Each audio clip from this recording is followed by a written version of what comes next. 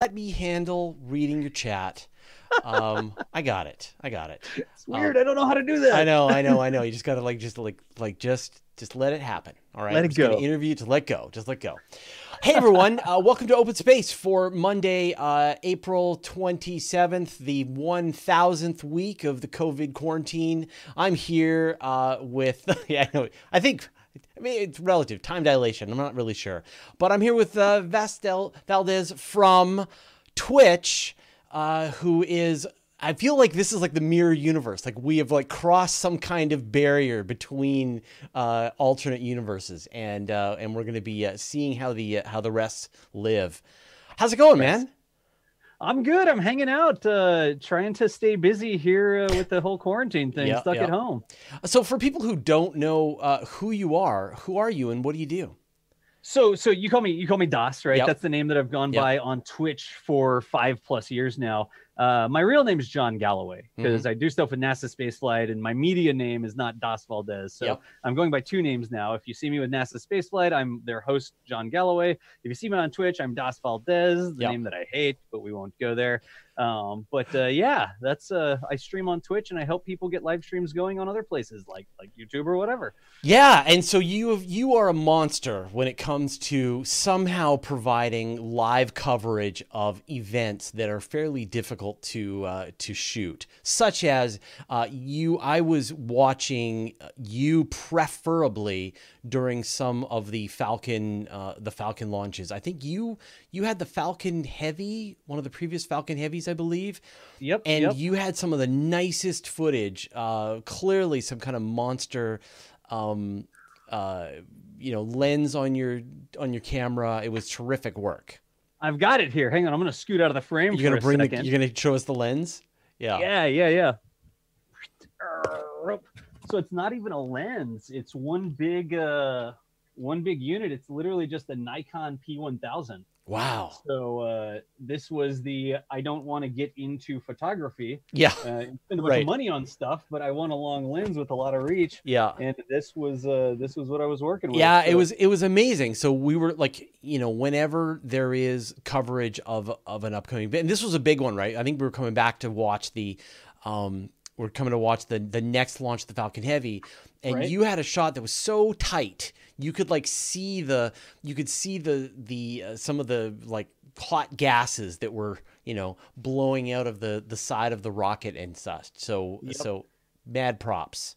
It's a lot of fun. Somebody loaned me a P1000, so a viewer actually met me down at Cape Canaveral for one of the AEHF launches with the United Launch Alliance. I don't remember if it was four, and they literally handed me a P1000. They're like, "You have to try this for the launch." And so I did my thing. I went over. I was on the causeway, or we were on ITL Causeway for that one. Yeah. And I busted out this P1000. I had never used it before, and I put it on the tripod, and I got it all set to just record, right? And it's got an equivalent of 3,000 millimeters of zoom, and it's equivalent because it's got a cell phone sensor on it, right? Right. I did this for one of the AEHF launches, and it was insanity. It was so much reach on the camera, and it's not a $10,000 camera. It's like something that I can afford, right? Yeah. And I'm talking to telescope people, right? So just like that's not very much. Yeah. But anyways, it's I love playing totally the around with trick. all sorts of Yeah. cameras, live stream stuff. So let's give people like a bit of a news roundup first, just before we go into more of the projects that you're working on, which is Starship didn't explode yesterday. Have you been tracking that? That's a good thing, actually, when Starship doesn't explode. It's a new experience. I don't know how to feel about this. A new experience. As it turns out, they figured out how to make a fuel tank that actually holds fuel. Yeah. Doesn't collapse, Um, doesn't fold in on itself. Yeah. So we saw that down at the at Boca Chica. They did the room temperature test where they just sort of filled it up, right? And then they did the I think they did the cryo test. Didn't they do the cryo test last night? Yeah, they did a crowd test last night. Yeah, it passed with flying colors. Was the tweet I think from Elon? Yeah. Elon Musk was quite pleased about that. It was. I mean, that's a big deal because they've been trying to make these stainless steel starships out there. And the last one, I think the last one failed because he said it was like a test order of operations or something. Yeah, right? so what they had done was they had filled the top tank, but they'd not filled the bottom tank, and so the whole thing is designed to be structurally strong when both tanks are filled top to bottom. And so because they hadn't filled the bottom one, it sort of collapsed over sideways. So it wasn't necessarily that there was some fatal flaw in the way these tanks were built. It was just that they hadn't considered the structural strength of all of the support when they did it. So yeah, no, it was a sort of an embarrassing thing, but this time around the thing actually did it. So how have you been doing coverage of what they've been doing at Boca Chica, and how have you been doing this? So I do a ton of work with NASA Spaceflight, right? Yeah. And NASA Spaceflight is an amazingly talented group of people that have all sorts of different skill sets, like writing articles, videographers, photographers, and I'm sort of a live stream guy that helps out with live stream stuff. So we get videos from Boca Chica just about every single day from Boca Chica Gal on Twitter. And it's literally, she loads up videos, clips every day. And then somebody from NASA Spaceflight edits them and puts up these recorded videos, right? Pre-recorded videos. They're insanely popular. A ton of people go over to the NASA Spaceflight channel and like keeping up with what's happening. And just recently, we did a live spot from Boca Chica. So on the last NASA Spaceflight Live on Saturday, we actually dialed into Mary just via Zoom call like this, but we had her point her camera over at the launch pad from across the street right before SN4 had done its test, right? And then there's also in the mail down to her right now a live stream setup. So I've built a push button live stream setup, and when she gets that, she'll just go ahead and press a button. I can log into it remotely, and we should have high def camera footage from the side of the road or wherever she goes coming up shortly here within the rest of the week, because we want to get the static fires, we want to get the hops for sure. Yeah. And it's sort of a challenge. I'd love to go down there myself and do it, but with the travel restrictions and everything in place, I designed a kit that I can literally put in a box and just ship down, and then I can manage all that remotely and bring it into our live stream and just use that as a remote camera. And I mean, like, what a fortunate situation to have such a lovely woman who lives there, and someone built a rocket production facility right over over her backyard, and she's able to do live coverage. It's like what a transformation. Yeah. It's incredible. It's amazing just to have that sort of access to it, because you look at other rocket companies and they're building in these facilities with robotics and stuff, and you don't have a live camera from inside the Decatur plant for United Launch Alliance, right?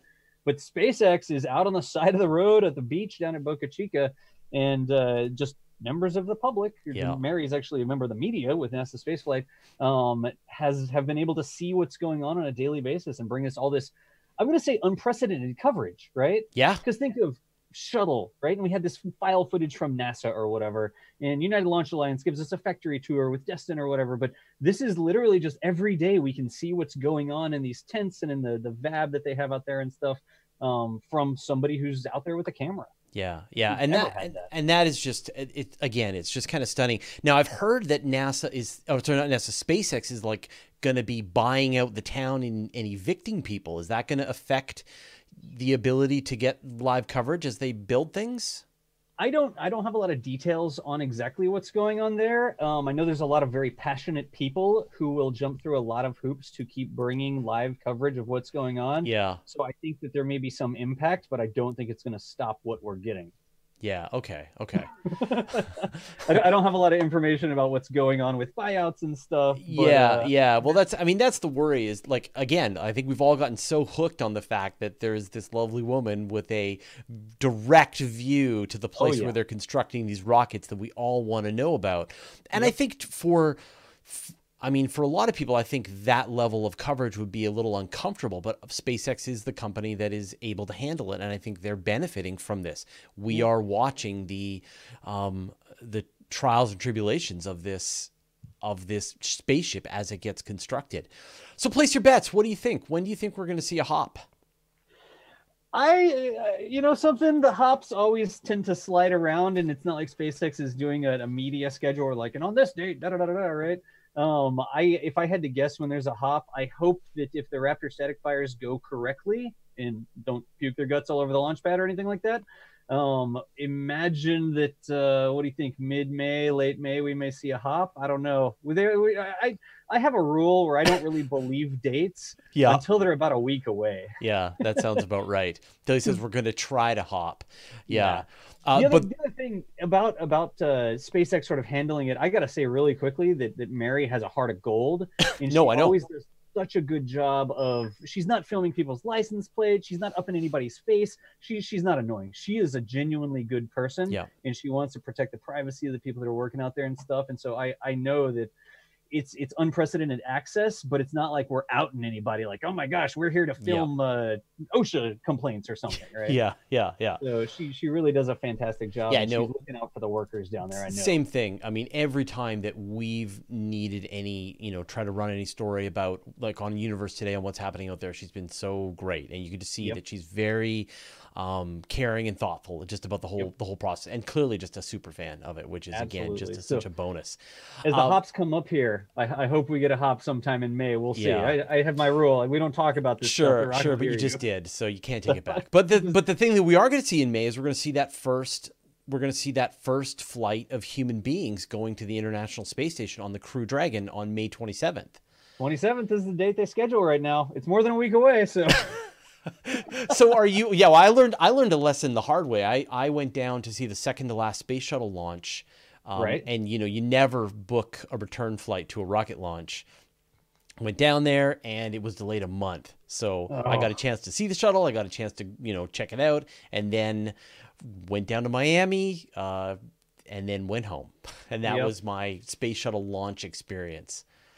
I got into to sort of rocket chasing well after the space shuttle, right? When rocket chasing was going on, I was a business solutions architect doing like consulting for CRM systems. That's boring. But I lived in Atlanta for a long time, and I was always, I'll go down and see the next shuttle launch. Oh, they keep launching these shuttles. Oh, I'll go down. And I just put it off. I lived in Atlanta for so many years. I could have easily driven down to Florida on a weekend or something, and I never did. I just always said, next week, next time. And because of that, I never saw a shuttle launch, because one day I blinked and they weren't launching shuttles anymore. Yeah. So it's funny when people talk about like bucket list things, I always say, like, if you want, like, a rocket launch is one of the easiest things to knock off your bucket list, because literally you go to Cocoa Beach, you get a nice hotel, you sit on the beach with a Mai Tai, and you watch rockets blast off into space. Your view from your hotel balcony or the hotel restaurant out on the beach is pretty much exactly as good as the view that we get from the media place, or even out on one of the causeways out at Cape Canaveral. It's definitely an easy thing to knock off your bucket list. It really was. I took my mom and my daughter to one of the. It was an Atlas 551. I don't remember which launch it was, but we went to Playa Linda, and you go over Playa Linda over the boardwalk, and you walk down to the NASA fence line. And we were there waiting for the launch, and I figured, well, if the launch gets scrubbed, oh no, we're at the beach. What are we gonna do, right? Yeah. So being on the beach down in Florida waiting for a launch is a good sort of fallback plan, even if there's a scrub or a delay or something. So yeah. So do it. Well, I mean, obviously you can't right now, but so what do you think then? I mean, for you, are you going to be able to travel? I mean, I know you're shipping gear to locations to try and get some live streams, but are you going to attempt to catch some upcoming launches? I'd love to be down there for DM2. I'd love to make it down there, but I'm going to completely play that by ear with the environment and the travel restrictions and anything that's going on. NASA has also been making some statements that you may have seen on Twitter about limiting press access because they don't want to have 18 Brazilian press there or whatever. But I'm sort of playing that by ear. Again, that's more than a week away. And I've gotten to the point where if I go down for a launch, I'll drive, because it's easier to have the car. I'm 7.5 hours away here in Charlotte, North Carolina. So it's not the end of the day. It's a day of driving or whatever. Bad. But that makes it super flexible in terms of a slip or whatever, So I want to make we've got a photographer that's on the media list, but we're fully expecting NASA to say, sorry, we're all full. Yep. Yeah. And that's really where this whole live stream kit thing, right? I've got Chris Gebhardt, not like he's mine or anything, but he's down with NASA Spaceflight, and he has a kit that I built for him. So when they do a launch, we can spool up his kit. Yeah. I log into the broadcast unit remotely. It's a live view solo, right? And so this is a device that we get on the internet, and then I can manage it all remotely. And he just needs to turn it on and plug the camera in. Yeah, And point it in the right direction. yeah, it's good to have somebody point in the right direction, right? But it's good to have somebody that actually lives there so that we can keep bringing this. I'm not going to say boutique, but it's sort of like our footage. It's not the official footage, but it's our camera that's down there, and we're talking about it and that sort of stuff. I don't know. I sort of really dig that it's a community sort of project, or it's a group sort of project, as opposed to let's just watch the official feed and talk about it. Are you surprised at how excited people are to watch some of these kinds of feeds? I mean, I'm not really. Not anymore. Yeah, I've been doing this for a long time. So I've graduated from trying to stream with just a cell phone, and so I went out to the NASA Vab, and I'm holding my cell phone up like, "Welcome to the live stream." Like I used to have mobile stream setups, which was a laptop strapped to the side of a tripod, and I did a couple launches like that. For museum events, I actually had a micro PC form factor that I put in a Pelican case and carry it out to the museum with all the broadcast equipment, right? So I've been doing live streams for STEM outreach for a long time. And I really am not too terribly surprised, because we give people a TV show that talks back to them. Yes. Right? So we're here, and I'm reading chat. I'm standing on the causeway at NASA, and I'm ready, and I'm running the camera, but I'm also right here reading what you're saying, and I'm responding to you. Yeah, and I'm answering questions. Yeah. I feel like that's a superpower that a lot of people are starting to understand. It's like, what if you talk to the TV and it talked back to you? Well, and I think we're seeing now as well, like how the broadcasters, the traditional broadcasters, now that they're all locked in their houses, they're having to learn the hard way all of the lessons that we learned about how to do these kinds of live streams and broadcasts. And and I think if you don't necessarily have the production quality and you don't necessarily have the live audience, but the thing that we can provide is that live interaction to say, hey, we're here, we're talking to you, we see you, Wizard 256, and Greg Ewing. And so we, who are the most recent commenters on both streams. Two people who just chatted, who just chatted. And so that is, I think, it definitely, there's no shock and surprise that is a more engaging experience. So, all right, so let's shift gears. Let's talk about Kerbal Space Academy. Sure. What is it? So Kerbal Space Academy is what I originally started on Twitch, right? Kerbal Space Program, clearly. Yep. But a long time ago, I was looking for resume material, and I wanted to do remote training. I needed to be able to work from home and have some flexibility. So I was like, what video can I record to prove to a company that they should hire me, because I can be remote and train somebody on some complicated task, even though I'm not there doing a presentation in their office, right? So I had this whole idea about remote training based on some previous things I had done in life. And I'm looking up, well, how can I record a video? What's OBS? How does all this thing work? How do I composite different things together? And at the time, I was playing a lot of Kerbal Space Program as a game that I enjoyed, right? And I saw in the Kerbal Space Program forums, here's how to stream KSP on Twitch. And I was like, Twitch? What the heck is that? And I had no clue. This was 6 years ago, right? Yeah. And I followed the instructions, and I installed OBS, and I got Kerbal running, and I did a stream, and a couple people showed up. Wow, that's amazing. That's cool. And I said, well, okay, this is cool, because now I can record a video, and maybe it shouldn't be a video. Maybe this should be a live stream where I'm teaching somebody something that's complicated in a live stream sort of format. And I'm going to use this to find a job training people how to use their CRM software or whatever. Man, I'm glad that didn't work out. Yeah. So I did my Kerbal Space Academy streams. I just came up with the name Kerbal Space Academy, and I said, Kerbal Space Academy or Kerbal Space Program is a game that has a really big learning cliff, right? Yeah. It's inspired by realistic physics or whatever. And so in order to play the game, you have to learn some real rocket engineering, orbital mechanics, whatever. So my streams for Kerbal Space Academy were come to my stream and hang out. I'll explain things in KSP and do like a live tutorial, because you couldn't get that on YouTube. At the time, we had Scott Manley, and you could do these searches and you could find these amazing videos. But the one thing you couldn't do with the pre-recorded video was ask a question and expect to get an answer, right? Right. Yeah. If I didn't get something, I had to self-source the answer. And I said, well, I'm going to do this live. And if somebody has a question, they can ask me right now. And I'm going to answer in real time. And I can use the screen and draw on it or whatever, right? Yeah. So that was Kerbal Space Academy. And I just started off, saying, hey, come to my stream and I'll help you learn how to play KSP. One day my computer broke. though. So I had people, 10 people show up, 20 people show up, 25 people show up. I think there were probably 40 or 50 people showing up every night. And some sort of cosmic event occurred where something cosmic ray hit my processor, and literally my processor on my computer just died. Wouldn't even post anymore. The motherboard was just, everything's toast. And so I had to go online and I posted up and I'm like, hey, I can't stream anymore. Sorry. My computer's dead. I can't afford to buy a brand new one right now. So, it's busted. I can't stream anymore. And within a couple hours, people had sent me money on PayPal. And this is 5 years ago. Yep. They had sent me money to buy the replacement parts for my computer. And they said, overnight these, we want you back teaching us Kerbal tomorrow. That's amazing. Please get it fixed. And so I bought the parts, and 2-3 days later, we were back online. And that was my first sort of indication that was, hey, maybe this isn't just a fun side thing. Maybe this is something I can do for a living. Yeah. So, it's funny that actually that story is very similar to how I started Universe Today, which was that 20 years ago, I worked for a web development agency in Vancouver, right.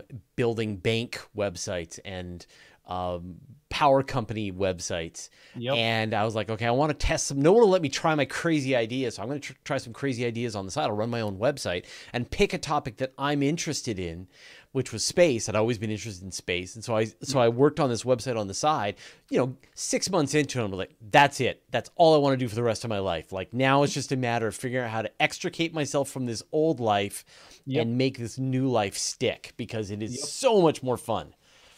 It really is. It's fun. It's really rewarding to be able to share things with people. I view myself, I'm not an astrophysicist, right? I'm not an engineer. I thought I was going to be an aerospace engineer, and then the .com thing happened, and I went off into programming, right? Yeah. Back in the day, long ago. And I'm not an officially trained aerospace engineer or whatever, but I'm a huge fan of it. So one of the things that I really like to do is say, you don't have to be an aerospace engineer to love this stuff. Everyone can love this stuff. Everybody can be excited. Everybody can understand what's going on. You don't have to be an absolute nerd to be a part of what's going on. And I mean, granted, we are all big nerds. Yeah. I'm fine with. Yeah. But I really enjoy just bringing experiences to people that maybe they wouldn't think to go out and find themselves, right? Yeah. Like Twitch is watching right now. Twitch is the old bait and switch where it's, come and watch me play a video game. Oh, by the way, a rocket's launching. Let's go watch that too. Yeah. Got you. Now let's talk about space. Yeah, that part is very interesting because, originally back in the Justin TV days, it was very much about like, let's live life live with someone and do something interesting. In this case, let's go watch a rocket launch. That would be perfect. And then they shifted into this video game thing, which clearly was a lot stickier. A lot of people wanted to watch people play video games, but now they're kind of coming back around, and it turns out, hey, let's actually, let's get real life back into the mix again. And I think that what matters is to, like Twitch with any of this stuff, is just like to see people doing things that they're good at, having interesting conversations, interesting ideas that you can participate in is an absolutely brand new media form that has never existed before in human society. And we are figuring it out as we go along, as we move this forward week after week after week. Yep, and it's the same sort of thing. I like to say I did a presentation with Corporation for Public Broadcasting, so PBS, right? I went to their national symposium in DC, and I got up on the stage and we did a little presentation about new forms of media. And one of the things that I had going through my mind was, imagine all the people that are inspired by Carl Sagan, and these people, right, who in the past have made these cool videos or TV shows or whatever. And imagine that you're so inspired by Carl Sagan, and you were there watching the show, and you had a question, and you asked it. Yeah. And what if Carl Sagan looked at the camera and answered your question, right? Yeah. And that's what we're doing these days. I'm not Carl Sagan, but I can look at the camera and I can read something that you just asked, and I can answer it for you. And if we were inspired or engaged previously by Carl Sagan, that sort of stuff, imagine today with the new technology and the live interactiveness, whatever, that we have. Like, imagine how inspiring that can be for someone, Yeah, absolutely. And I mean, I can... when we do some of the live streams, it's the exact same thing, right? You're watching the chat, you're doing your thing. A person asks a question, you answer the question, you continue, you blend it in. If you have time, if there's too many questions, you do what you can to get through it. And it is something that, again, just has not existed before, and is very compelling. And I it's not surprising to me that people enjoy this more than they enjoy just watching their regular television. Once you get into it, right? Once you get out of that passive once mode, you understand what's going on. Yeah, everybody that I sort of work with, right? I work with museums, and they're like, "You want to do what? Why would you want to do that?" And I'm like, "Just trust me, okay? Just trust me. We're gonna go and we're gonna do this virtual field trip. Just give me permission, please." And give me one virtual field trip. Give me a 30-minute show with somebody from the museum, and by the end of the show, they'll be like, "What is this? How are you able to do this? This is amazing. People are watching, and you're talking to them live." Yeah. They don't always get it at first, but once they see it and they're sort of a part of it, they're like, "This is really great. Like, how can we do more of this?" Yeah. I have a great story. I was here at the Charlotte airport, right? And they had the Hurricane Hunter aircraft. So they had like a C-130 that came through that was kitted out for hurricane hunting with NOAA. And I had on my live stream backpack, and I've got my live view stuff, and I'm sitting there on the side of the roof or the side of the hangar. And they had members of the public there sort of milling around, looking around. And I'm just standing there, and on either side of me, there's 2 news cameras because they sent out the news folks as well. And at some point, the planes are starting up, they're starting to taxi, and I turn around, and all the public is left. There's no one left there. And they thought that I was news media, so they didn't bother me or ask me to leave. And I'm just standing next to the weather guy. But I'm there on my phone, and we're seeing the planes roll out, and I'm answering questions. And people are asking questions. I'm like, "Oh, yeah, that's a great question. Here's da-da-da-da. Here's what it's doing. Let me point the camera over there." In the weather anchor for the local news station, like the guy on the weather show on TV, looks over to me and is like, "How are you answering those questions? Or where is that coming from? Is that your studio talking to you?" And I said, "No, it's chat right here. I'm just answering questions." He's like, "How are you doing that?" I'm like, "It's right here on my phone. I just read it and answer in real time." So it is a sort of a brave new world of ways that we can interact, and it doesn't take an entire broadcast studio to do it. Like we have cell phones and technology and YourStream and OBS and all the things that we can do. As you can tell, I talk for a living. Like I can talk about this stuff all day long. Well, yeah, and so can I. So, don't get us started. But you can definitely see that we, like being able to do this stuff live, being able to answer these questions, so I at this point now has sharpened my brain for being able to do this kind of a content that I literally can't. I could just sit there and just answer questions nonstop for hours on end if need be. And I've seen almost every flavor of every question that will possibly be asked to me. And so I've had a chance to rehearse in real time each one of the answers. You want to talk about dark matter? No problem. You want to talk about dark energy? Let's do it. And so on and so forth. And it is, and my recommendation to anybody who wants to kind of get into journalism, wants to get into this process, is just put yourself out live and just keep getting smashed by questions until your brain starts to learn. And it's absolutely amazing. So I've got a bunch of questions now. I've been hogging the time, but there's some great stuff here. So Uncle Bill Druin, who is in both chats. Oh, geez, who let him in? Yeah, I appreciate him, and also he's one of my moderators here, so this is great. Ask Daz about his knack for creating partnerships. He's real pressed to NASA because of partnership with NSF, virtual field trips, open secret doors, because of partnership with the nonprofit vectors, RoboMasters.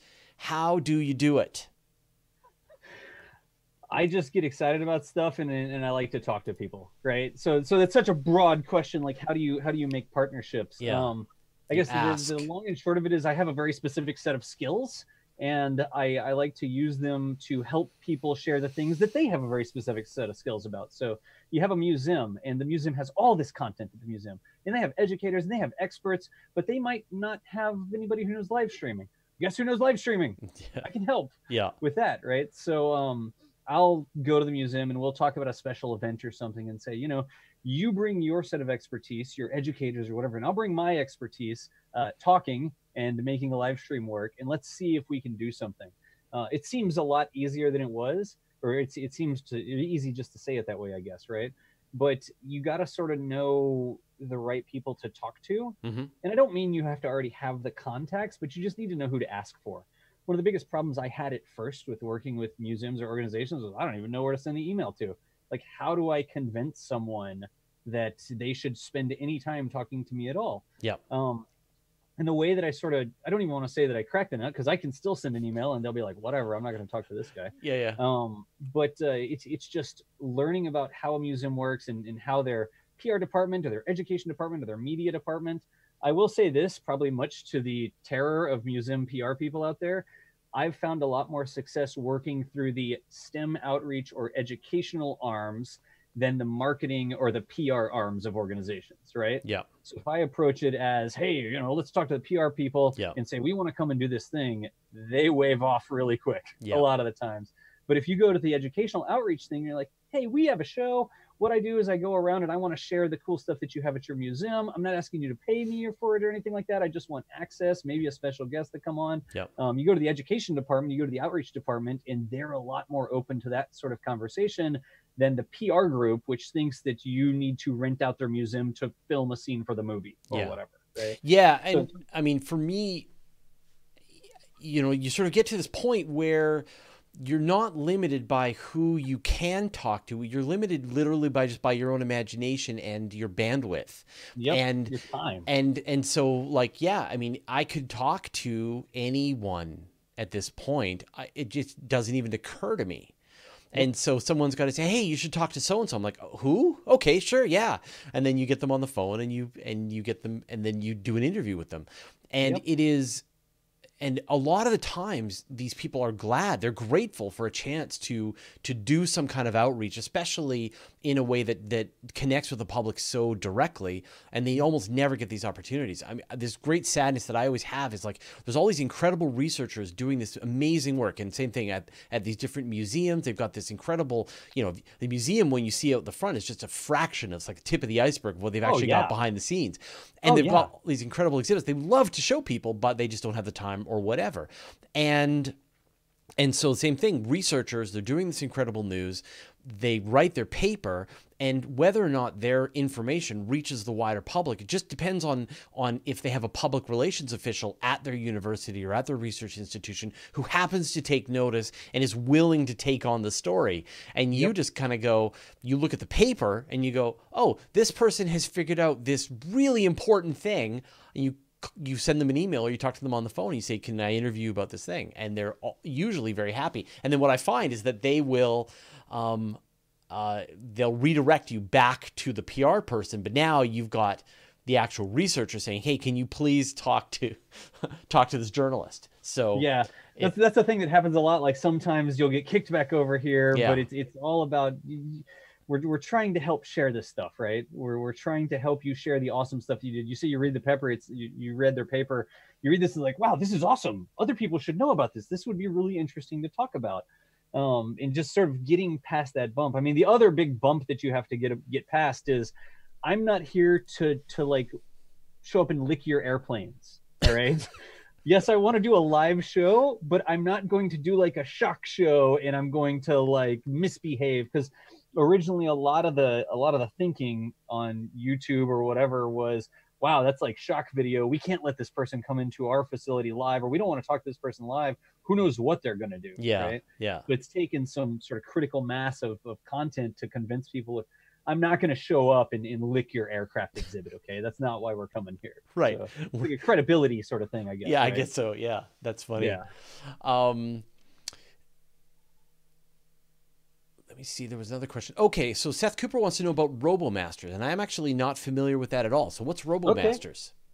So RoboMasters, Seth, I don't know if you've seen me do RoboMasters before, but I am the international host for the RoboMaster competition, which is a robotics competition put on in China every year by DJI, so drone company, DJI. And there are over 100 universities in China that build robots, and they use the robots in sort of a real-time arena. It's almost like a MOBA video game first-person shooter, but instead of it just being a game, they're controlling actual robots in an arena. And the robots, where's Dabsy at? The robots actually look like little tanks. Hang on a second. You've got one of them? Oh, yeah. That's awesome. Oh, my God. Yeah. All right, had to grab my little robot Dabsy right quick, but this is one of their educational robots, right? And it's a RoboMaster S1. Let's back it up a little bit so it gets on the camera. And so they drive around an arena, and they actually have a little projectile blaster on the top of them, and the robots have to shoot the other robots and bounce little projectiles off their armor plates. but there's an entire system that's like keeping score in the game. And the robots have hit points. They get knocked out, which deactivates them. There's goals like capturing a flag or defending territory or positions or whatever. But the cool thing is this is an educational robot, so you can buy one of these, right? But for the actual competition, the students have to make their own robots from scratch. Right. And they run it as if it's a company. So it's not, okay, everyone gets the same kit. Congratulations. Now build your robot and drive them. You design it, you build it, right. Use your 3D printing. You have to come up with your funding. So they'll have university students from the marketing track come in and try to help them come up with a presentation to raise funding. So RoboMaster is not just everyone gets the same robot. We're all on the same page. And now it's even, you start from scratch to build and design these robots. But for the past 3 years, I've flown out to Shenzhen, China for 2 weeks, and I'm there in the stadium and I'm speaking English. I am the English voice of RoboMaster to let people know what's going on. But it's an amazing competition because it's all done by the students. And if they've designed something, it's because the students designed it. You can have an aimbot. So if you program computer vision that can recognize the enemy robot targets and automatically aim the turret, that's allowed because you're the programmer that made it. Right. The engineers that actually make the harnesses and yokes and all this, it's the same sort of technology they use on DJI gimbals. So how you have one of those gimbals that's keeping the camera stable, that's what's on the turret of the robot. But it's a way to sort of make the engineers and the programmers and all the college students that are involved with this superstars. But that's what RoboMaster is. I'm a huge fan of RoboMaster. It's kind of incredible. It's similar to, I know they have these like robotic soccer games that they play every year. Yep. And there's like a version of that now where they're actually having like Asimo, like larger robots that are trying to battle one another or try to play a game of soccer. And so the goal is to beat the top ranked soccer team at some point in the future, maybe it'll be by 2050 or whatever. So how fast has this stuff been advancing? I mean, you've done this for 3 years now, right?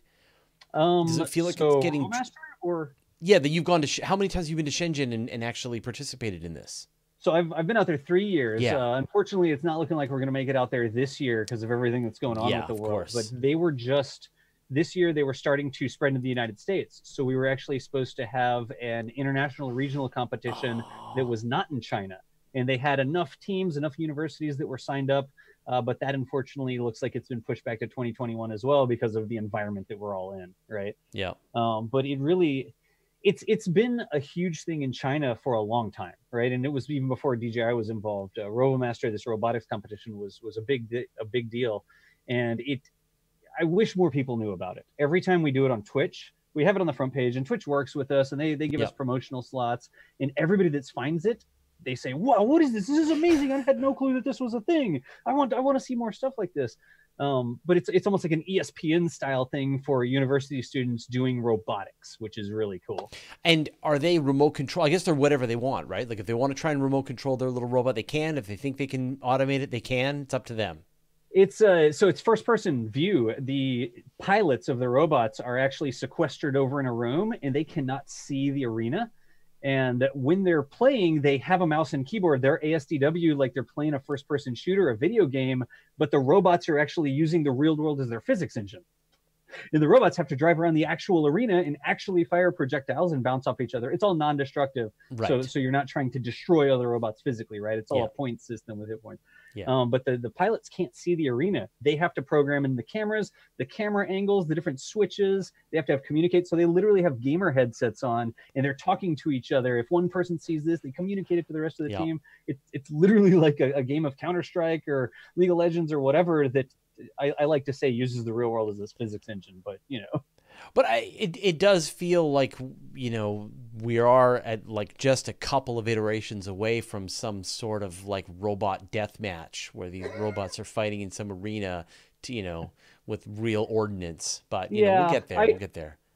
I've seen stuff like that. I'm not a huge fan of that. Like, the battle bot sort of stuff. Yeah, you put a lot of work into your robot. Yeah, you don't want to have to build it from scratch. There's definitely a place for that. That's actually a spectacle sort of thing. But RoboMasters and other things like First Robotics, which is amazing as well, they're non-destructive because these kids, these students have put in literally hundreds or thousands of hours working on robots, and you don't want to roll in the arena and just set it on fire all of a sudden after they've spent all this time on it, right? Yeah. And you need to be able to extract the technology from the winning robot and, try and use it for future versions. So Raj Luthra is asking, what are you looking forward to in Kerbal Space Program 2?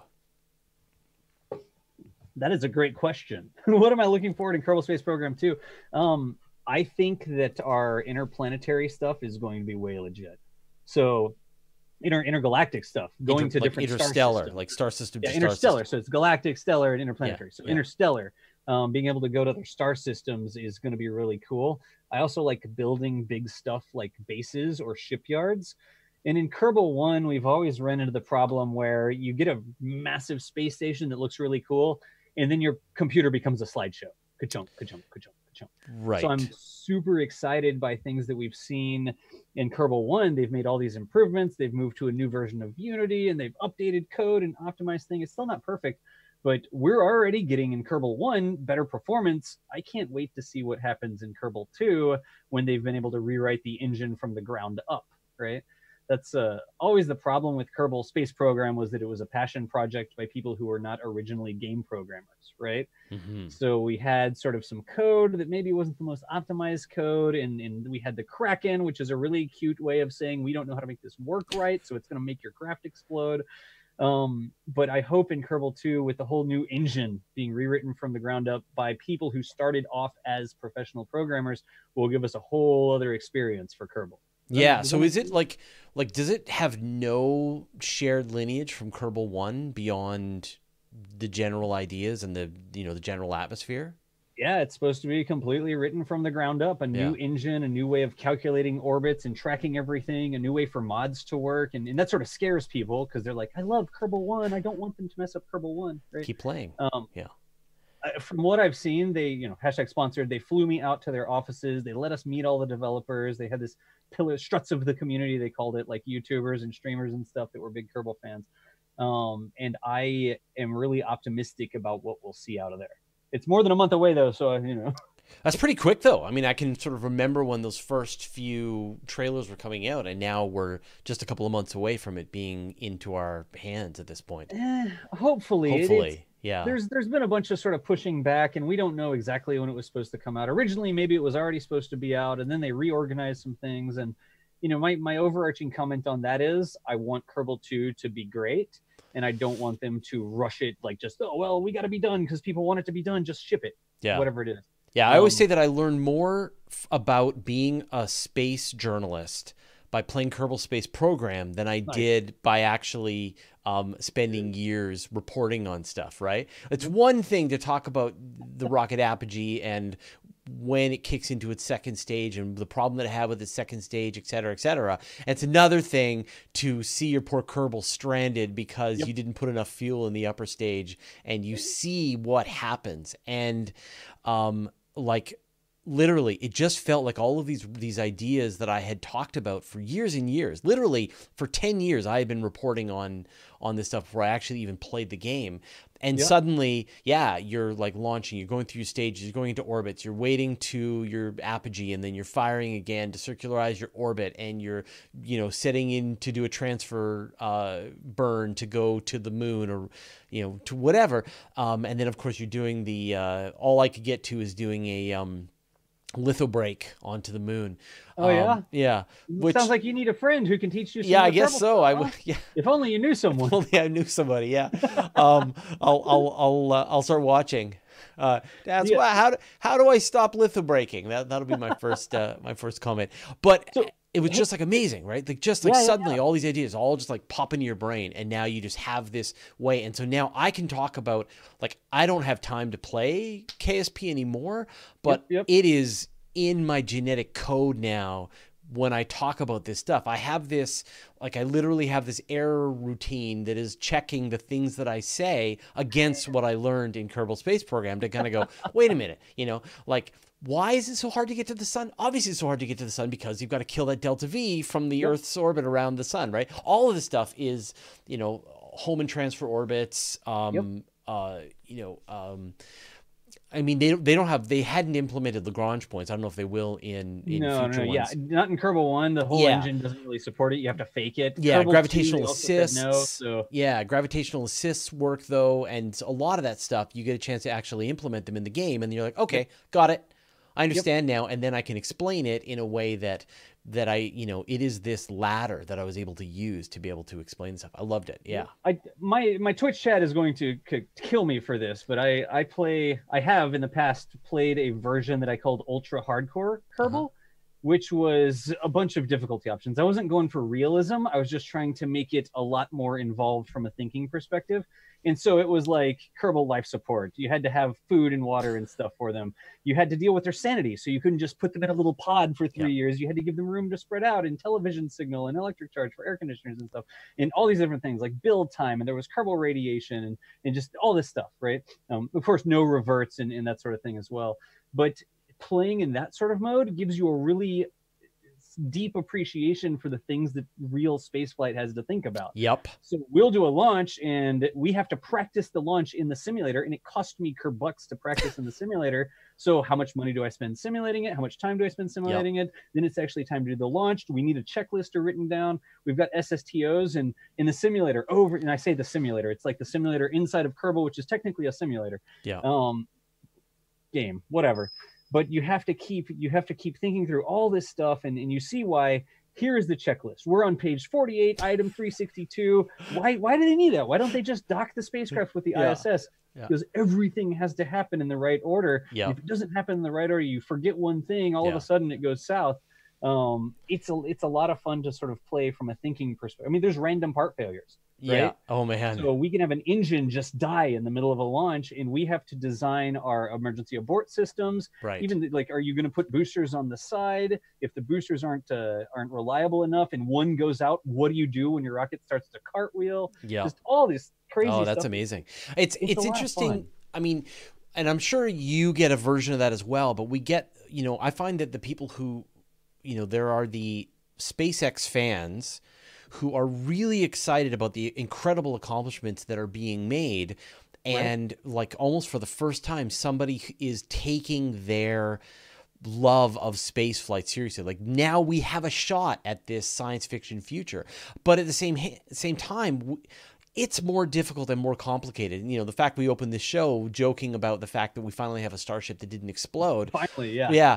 I mean, we haven't seen anything yet. I mean, you go out to space, you're going at incredible speeds. You've got the forces involved. You've got the harsh conditions, all the things that can break down, all the things that can fail, not to mention the conditions of trying to reach these other places, the finite amounts of fuel. It goes on and on and on. It is going to be really hard out there. Do you see this having a place in helping people kind of wrap their head around, almost temper their expectations about how difficult this is going to be? You mean Kerbal or? Well, Kerbal in general. I mean, like I think people are going to wonder why we don't have people walking on Mars in 4 years, because that was the promise. I think there's a lot to it. It's like the math and stuff like that has been done. It's the execution of it that's difficult. And you see SpaceX having trouble welding stainless steel tanks. Well, welding stainless steel tanks is not anything new to humanity, right? The old Atlases were welded stainless steel tanks that are way thinner than anything SpaceX has worked on. But they're doing it in this organic sort of way, and it's out on the beach, and it's in a hut or in a tent or whatever.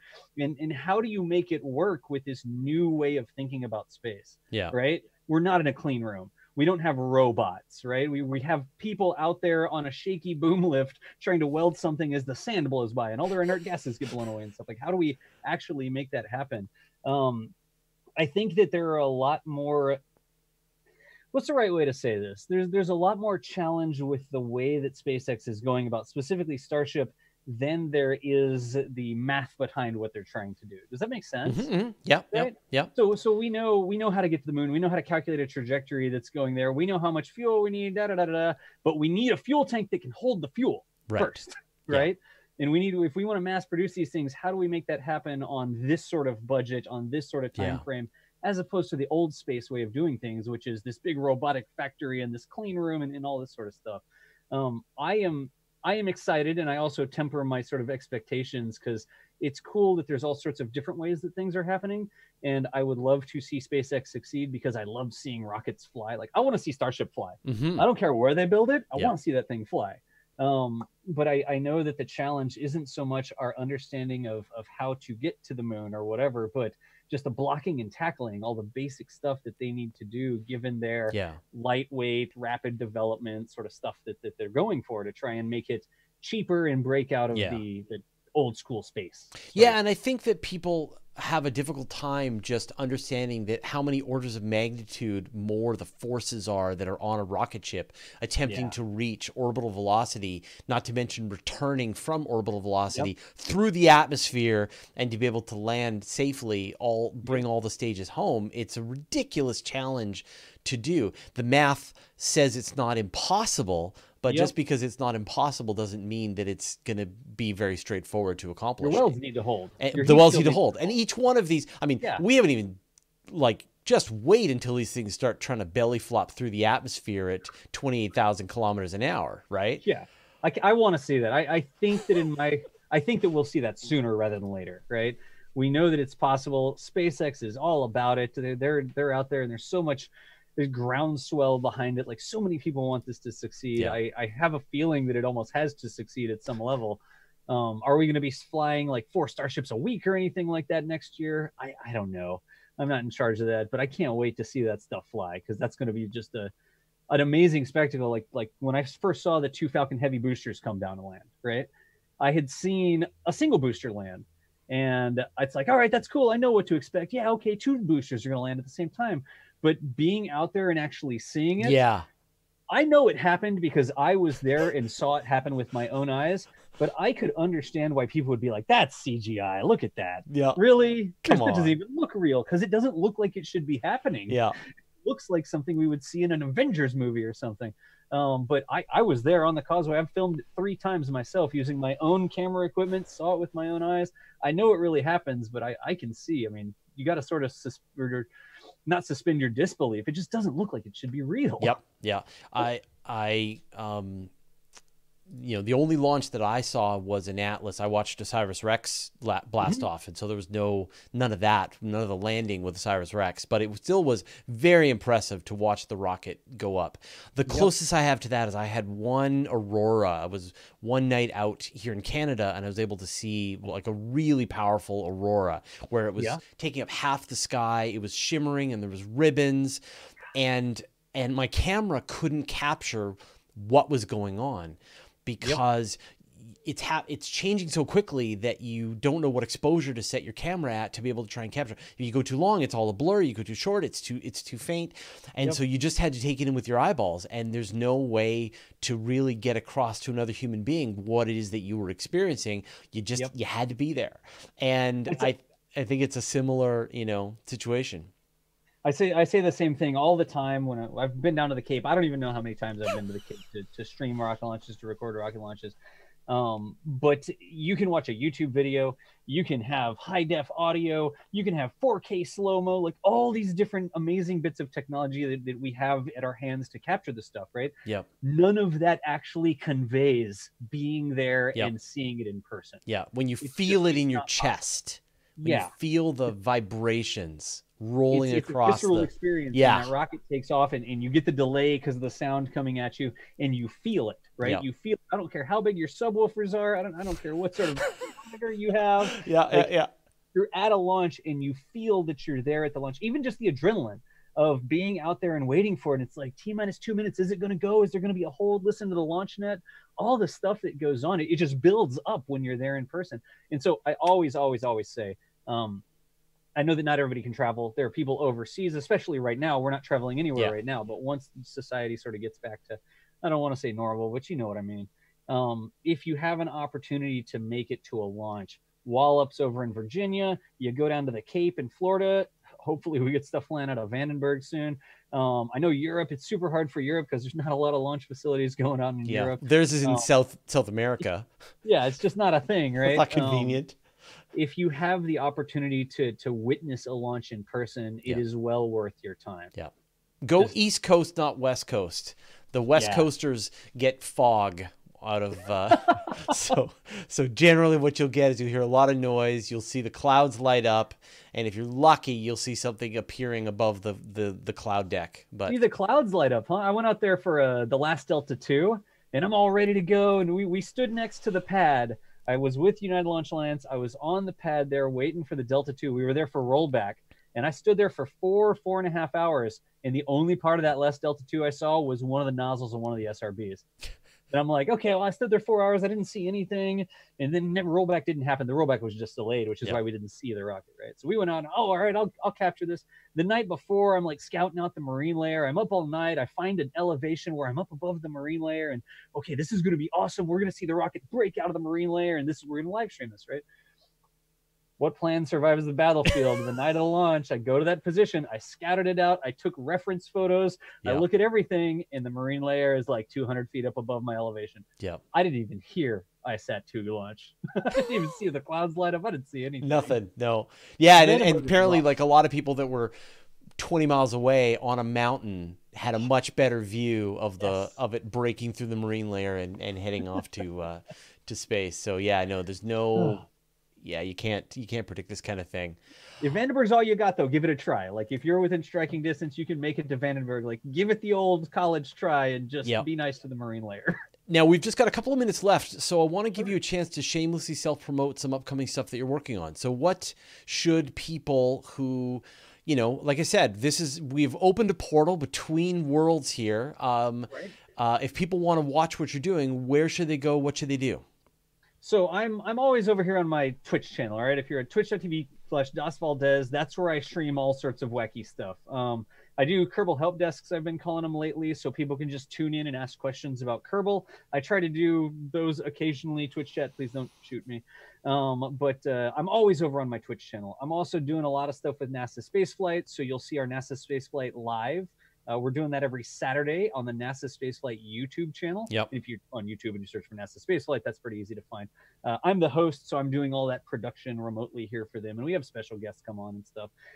We just did the event with Intrepid Museum. Yeah, so we did saw the that first virtual astronomy live event with Intrepid. And we had Charlie Bolden, we had Mike Massimino, we had Nicole Stott, we had Dr. Frank Summers with the Space Telescope Institute who processes the Hubble imagery. We had all of them talking about Hubble, and I'm hoping that we spool up some more of those virtual events with Intrepid Museum because they've got a lot of firepower to get guests on. Yeah, it's been great. I've had a chance to interview Mike Massimino a couple of times, and you know, it's such a pleasure to talk to somebody who actually fixed the Hubble Space Telescope. It's you know, he had a great comment when we did the interview, the live stream, the virtual event on Friday, where he was talking about the Hubble Space Telescope and, oh, what do you think of this? This galaxy is doing this, and he's like, I don't know, I just fixed it. I don't look through it. So he's a fantastic guy to have on the show, and like just about every single astronaut or special guest that we've chatted with, they all have such good stories. Yeah. They all have such they're human beings, you know. They're humans and they have stories and they've done things and they love to tell their stories. Yeah. So hopefully to roll that back around, hopefully we have some more of those virtual events with Intrepid Museum. We got stuff coming out of Boca Chica again with NASA Spaceflight. I was telling you sort of offline that I was packaging up this broadcast kit for Boca Chica gal down there. So shortly we should have live footage from her vantage points of what's going on as opposed to just pre-recorded stuff, which I love. But I like live streams, right? I have a Bluebird camera. Have you seen my Bluebird camera? No. Are you talking about your bird TV? Yeah, my bird camera in my backyard. I was practicing some of the remote teleoperation stuff that we need for our virtual productions for the Cape or for Boca Chica or whatever. So I have a couple live stream cameras pointed at bluebirds. I have 4 baby bluebirds in a nest in my backyard, and there's like a live camera on them. Oh, that's awesome. So too dark to see them right now, though. It's 9 o'clock now. So. Yeah, you're living in the future. Anyways, I'm all over the map. I'm on Twitch all the time. I'm on Twitter as well. K Space Academy on Twitter, where I post up what sort of wacky projects I'm getting into these days. Yeah. So. And so if people have an upcoming event, is there something that you're excited about that's coming up shortly? I guess the next whatever is going to get tested out at Boca Chica? My next big thing is getting the live stream kit down to Boca Chica and getting helping produce that live footage coming from Boca Chica. So that's coming up this week, later this week, et cetera, et cetera. That's the next sort of big thing, and that'll be with NASA spaceflight. Wonderful. On that. Well, so. John, it was an absolute pleasure to finally meet, finally talk. Like I said, I don't know how long we can. I think we can only keep this portal between universes open for another 30 seconds or so. but I encourage everybody to go over to his Twitch channel and learn everything you can, both about Kerbal Space Program and watch all of this amazing rocket coverage. What you guys are doing with NASA spaceflight is absolutely terrific. I'm a huge fan of all the Chris's, and I can't wait to see what you guys report on next time. Hey, the last thing that I didn't mention, I've got a YouTube channel as well where I archive off all my virtual field trip content. Yep. So there's somewhere north of 100 hours of visits to museums. That's and amazing. Rocket launches and all that sort of stuff. Yep. That's just where I put that curated stuff. So we've got the Spruce Goose that was over in McMinnville, Oregon. We've got a ton of stuff from Intrepid on there. Visits to KSEVC down at the Cape, and all that is just, it's long format, like 4-hour videos of me talking to an Apollo engineer or whatever. So that's on my YouTube channel, K-Space Academy. That's amazing. YouTube.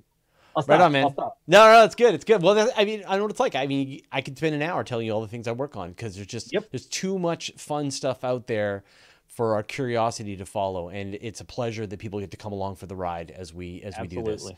Yeah. Right on. Appreciate it, Fraser. Thanks great to hang out with you, and I'm sure we'll see you again. Good deal. All right, man. All right. Take it easy, nerds.